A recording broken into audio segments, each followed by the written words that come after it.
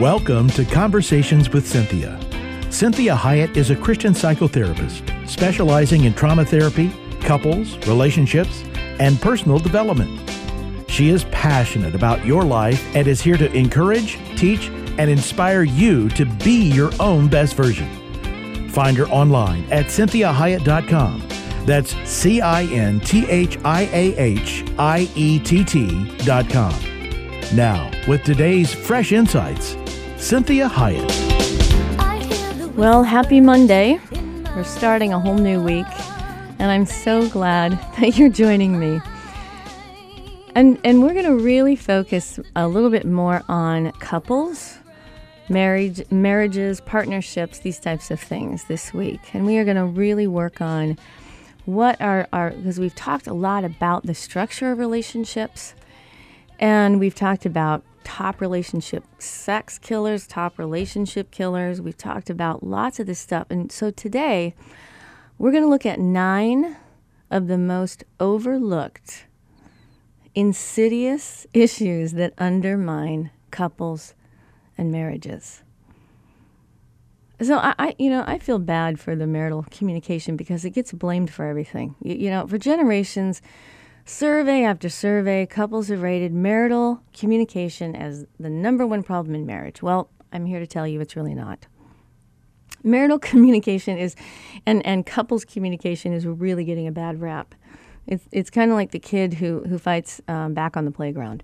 The playground supervisors hear a commotion and they turn their heads just in time to see his retaliation. He didn't create the problem. He was reacting to the problem. But he's the one that gets caught, and he's the one sent to the principal's office. That's what the communication issue is. It really is one of the things that most couples come to therapy about, is saying we don't know how to communicate. So everyone kind of gangs up on communication. And really, it's just the reaction to a lot of other troublemakers in the relationship. So we're going to look at what the real bottom line is, what really is underlying why we get this overall umbrella of it's a communication problem. So we're going to look at some real issues that are really the cause of that breakdown in communication. So I want you to think about this. We marry people, we couple with people because we like who they are. But people change. So plan on it. You don't want to marry someone because of who they quote unquote are or who you want them to become. You don't want to couple with somebody because the biggest issue is that over a lifetime they're going to change. Now that doesn't mean that the essence of who we are changes. That is true. That does not change. But the presentation can change. So it can either become a worse presentation, a worse experience that you're going to have of me, or as I grow, mature, and get healthier, I become less dysfunctional versus the dysfunction I brought into the partnership. So you marry the person, you partner with a person because of who they are determined to become. And then you spend that lifetime joining them in their becoming as they join you in yours. And if you remember last Friday, we talked about the God who sees me. This is what we're wanting to do. We want to see past the good work, that stuff that God has to change in that person. And the only way that we can look past that and see the person behind all that dysfunction is if that person is determined to become better. These are the trustworthy people, not the perfect people, because there are no perfect people. The trustworthy people are the ones that care more about their dysfunction than you care. They're more disturbed by their dysfunction than it disturbs you. These are the trustworthy people. The trustworthy people, the ones that you can depend on, the heroes, the people you can admire, are the ones that are determined to become who God has truly called them to be. So you don't want to just marry or partner with somebody because you initially like them. I mean, I'm all for we need to like who we love. There's nothing better than liking the person you love. Because we have lots of people in our lives that we love, but we might not like them very much. So there's nothing better than liking who you love. And many times I tell clients, I say, if you want to be liked, be likable. If you want to be loved, be lovable. That's up to us. As adults, we choose. Are we going to be on top of our own program? Are we going to become that person that God has called us to be? Because if we do, we will most likely be very likable and very lovable. And in the process, are we going to take responsibility for that and not be defensive when someone's pointing things out or someone's saying, hey, I have a problem with that behavior. I have a problem with that tone of voice. I have a problem with whatever that may be. And it's probably a fact. And so if we go back to adults can tolerate negative feelings, right? The adult part of me says, you're right. It's a fact. It's a fact. I don't like looking at it. I wish you didn't see it, but I'm working on it. And it's my responsibility, and I really appreciate your patience and your acceptance and your love and forgiveness in my process. Because that's being the eyes of Christ. That's seeing past the person.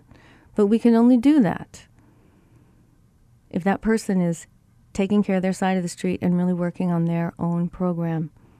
Then we can trust that person. We can trust them with God. God's the one, it's God's problem. And we can be with them while they are becoming. Second, really insidious issue that undermines good couples is choosing broken, resilient hearts. I think, when we're willing to choose brokenness, that's different than dysfunction. Okay, we don't want to choose a broken person that is unwilling to work on something. So one of the most important questions that we ask ourselves when we're contemplating whether or not to partner with this person, move in with them, marry them, is we must decide how much of ourselves are we willing to invest in the healing of the relationship when it goes awry. So, do I trust the heart of the person I love? Are they aware of their own brokenness? Because everyone's broken. So we choose broken people, but we want to make sure that we are not choosing people that are willing to stay broken. So are we aware of their brokenness? Can we give them grace in the middle of the mess? Right? Are we able to acknowledge their mistakes and apologize when necessary? Do we have a deep desire to redeem the relationship when it starts to pull apart and fall apart, and when the world, because I tell clients all the time, the world is constantly, every time you walk out the door of your house, it's trying to pull you apart. It's trying to pull couples apart. So we have to ask ourselves, is the broken person that I'm loving, are they egocentric? Are they more concerned with self-preservation and power and competition and self-righteousness? Or are they really willing to be seen and humble in the process? Are they strong enough to be seen? Are they strong enough to let you see all the imperfection? And are they trustworthy enough knowing that they are actually taking care of it and working on it?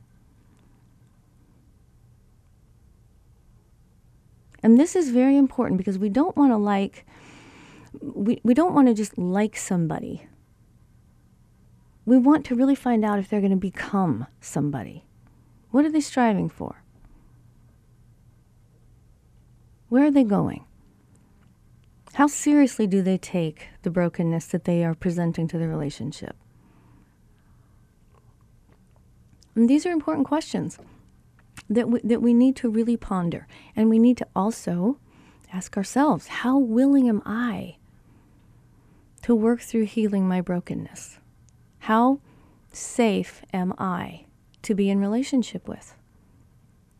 So the second one, understanding that being a part of a couple and being married doesn't necessarily take away our loneliness.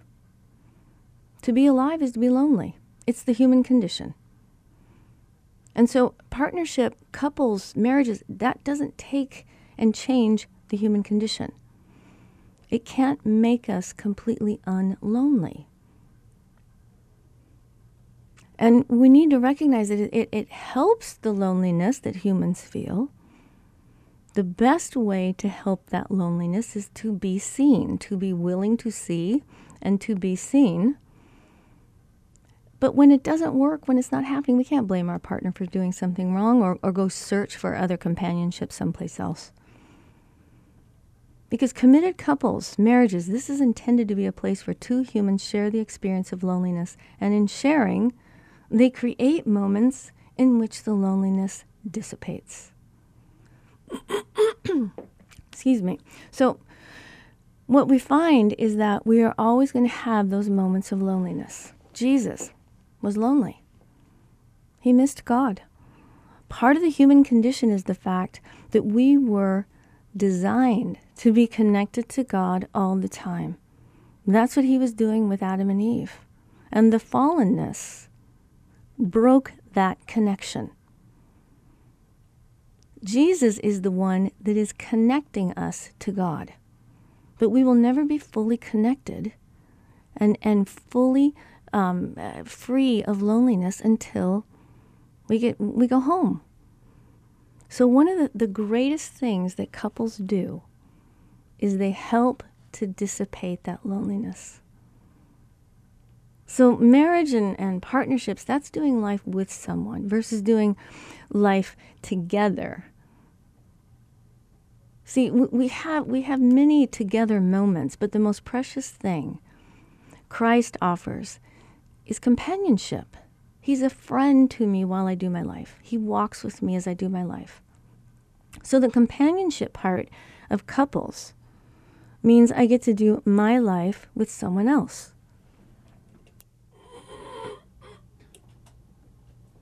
And this is one of the most powerful things. They can cheer me up, they can support me, they can encourage me, offer me feedback, love me when no one else does, tell me things no one else can.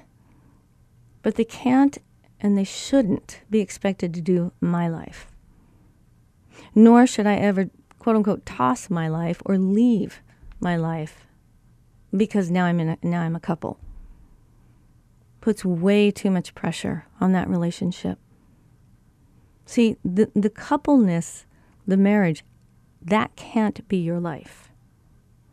That's how you're choosing to live your life. You're choosing to live your life as a committed person, as a married person. But you don't stop doing your life and let the marriage or the couple be your life. Way too much pressure. So the third insidious thing that undermines all good couples is shame, the baggage, the emotional baggage of shame. And we all carry it. It's just part of the human condition because sin shames people. So we spend most of our adolescence and early adulthood trying to pretend that our shame doesn't exist. Think about in the Garden of Eden. Once they sinned, they felt shame and they hid. They didn't want God to see them. And many times, when the person we love triggers that in us, we blame them for creating it. So you come to a relationship, a marriage, with an aching need to be treated gently and to have your worthiness affirmed, or be granted ample freedom and space within the relationship to work stuff out and to not always have to be hiding because you're worried that if you're seen, you'll be rejected. So regardless of how the wounds got there, whether it was childhood trauma, sexual abuse, verbal abuse, physical abuse, abandonment, or things that happened outside of the family, whatever that is, because families are imperfect. So there's always going to be some level of shame. So regardless of how the wound got there, it hurts. And the more the wound hurts, the more we protect it. And we protect it because our wounds are our vulnerability. Our wounds expose us and reveal the painful fullness of the stories that we have all lived. So blaming our partner, our spouses, is less painful than wading, into the origins of the wound itself. I'm always telling my clients, the bravest people are the ones that come to therapy, because it is hard work to face it, to see it, to be seen in the midst of it, and to heal from the woundedness. And it's risky. It's risky. So exposing our vulnerability to our partner, to our spouses, is risky. This is one of the reasons I do this show. I want us to be trustworthy people. I want us to be safe people. We're not going to be perfect people. So there's this tendency that we protect the wounds with blame and contempt and bitterness and anger and defensiveness. But that wound is demanding healing. And the only way that humans heal is in relationship. That's how we do it. We can't just heal by ourselves. God has made us relational beings. All mammals are relational. God is a God of relationship. So we are made in His image. So we want to be careful that we don't become enslaved by our own woundedness and brokenness, or the woundedness and brokenness of the other person that we love, and then we get into a cycle of the blame game. So freedom from wounds and from blame can only be found in confession. Confession is the redemption of deception. I'm going to say that again. Confession is the redemption of deception. When Adam and Eve were willing to be seen, God was able to make a plan and forgive them. Instead of them continuing to try to deceive God about what they did. So couples who transform, right? They transform when they confess to one another their feelings, their fears, their hopes, their dreams, their mistakes. And this is where we find healing. This is where we find resiliency. This is where the couples, the marriage, the partnership becomes so strong. So we confess the lie. We confess the behavior. We confess that we didn't handle it correctly. We reveal ourselves to our partner. This is gutsy. This is courageous. And we then end up trading the blame for vulnerability. Now we become storytellers. We share the fullness of our stories and the depth of our lifelong wounds. We reveal that. We are willing to be seen. And we confess the needs that we have and why we are wanting to partner with this person. And we quit demanding from our partner, this perfection that we need from them in order for them to get a good version of us. We stop demanding that they be perfect. And so it's this wonderful process that we can do in a couple, in that partnership, in that marriage, that with fear and trembling, right, we enter into vulnerability, powerlessness, and we are then allowed this wonderful, gracious love.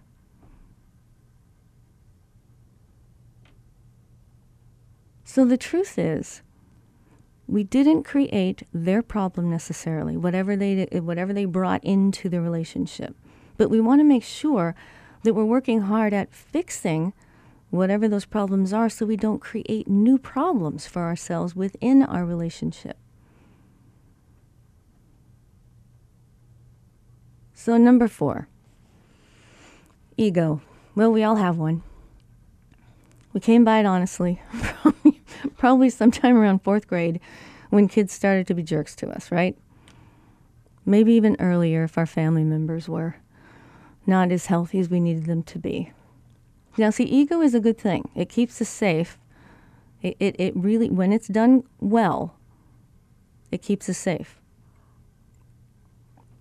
And you may have heard me talk about one of the best examples of a person that has a strong ego. The healthiest, strongest ego was Jesus. And the hallmark of a strong ego is knowing yourself, not betraying your own value system, your own ethical code. Strong egos don't lose sight of the vision. Strong egos can handle criticism. Strong egos can handle negative feelings. Jesus was the perfect example of someone with a strong ego. He was so humble because he knew who he was, and he didn't have to get all his needs met by people, and he didn't have to be treated with kid gloves. And he didn't lose sight of the mission, and no matter how critical people were, he was still able to be kind, gracious, understanding, patient, loving. No matter how badly people treated him, he did not betray his own value system and abuse them back. He could have killed everybody, right? And so this is really important. We need to show up as a grown-up. What does grown-ups look like? Always remember, the grown-up world is very gray, and thank God he is the God of gray, because if he were only the black and white God, which was kind of the God of the Old Testament, we'd all be dead. So he is the God of the gray. He sees past our fallenness, and he works with us. So we want to make sure that we're a grown-up if we're in an adult relationship. So we use vulnerability instead of aggression, and grace instead of power. So we're coming to the end of the hour, and we have 9, so we're only to 4, and so we're gonna come back tomorrow. We're gonna talk about the other ones. So really think about this idea of how can I allow God to give me that strong ego? And some of that is just knowing who you are, accepting who you are, forgiving yourself, being committed to yourself, recognizing that you are a person of immense value. You don't die for something if it's not valuable. And Jesus died for us because of our value, not because we were perfect, not because we were finished. And so, I love that verse, Philippians chapter 1, verse 6 says, "He who began a good work in you will complete it until the day of Christ Jesus." What does that mean? It means that we're not done until we die or Jesus comes back. So we're all in the same boat. He's doing a good work in all of us.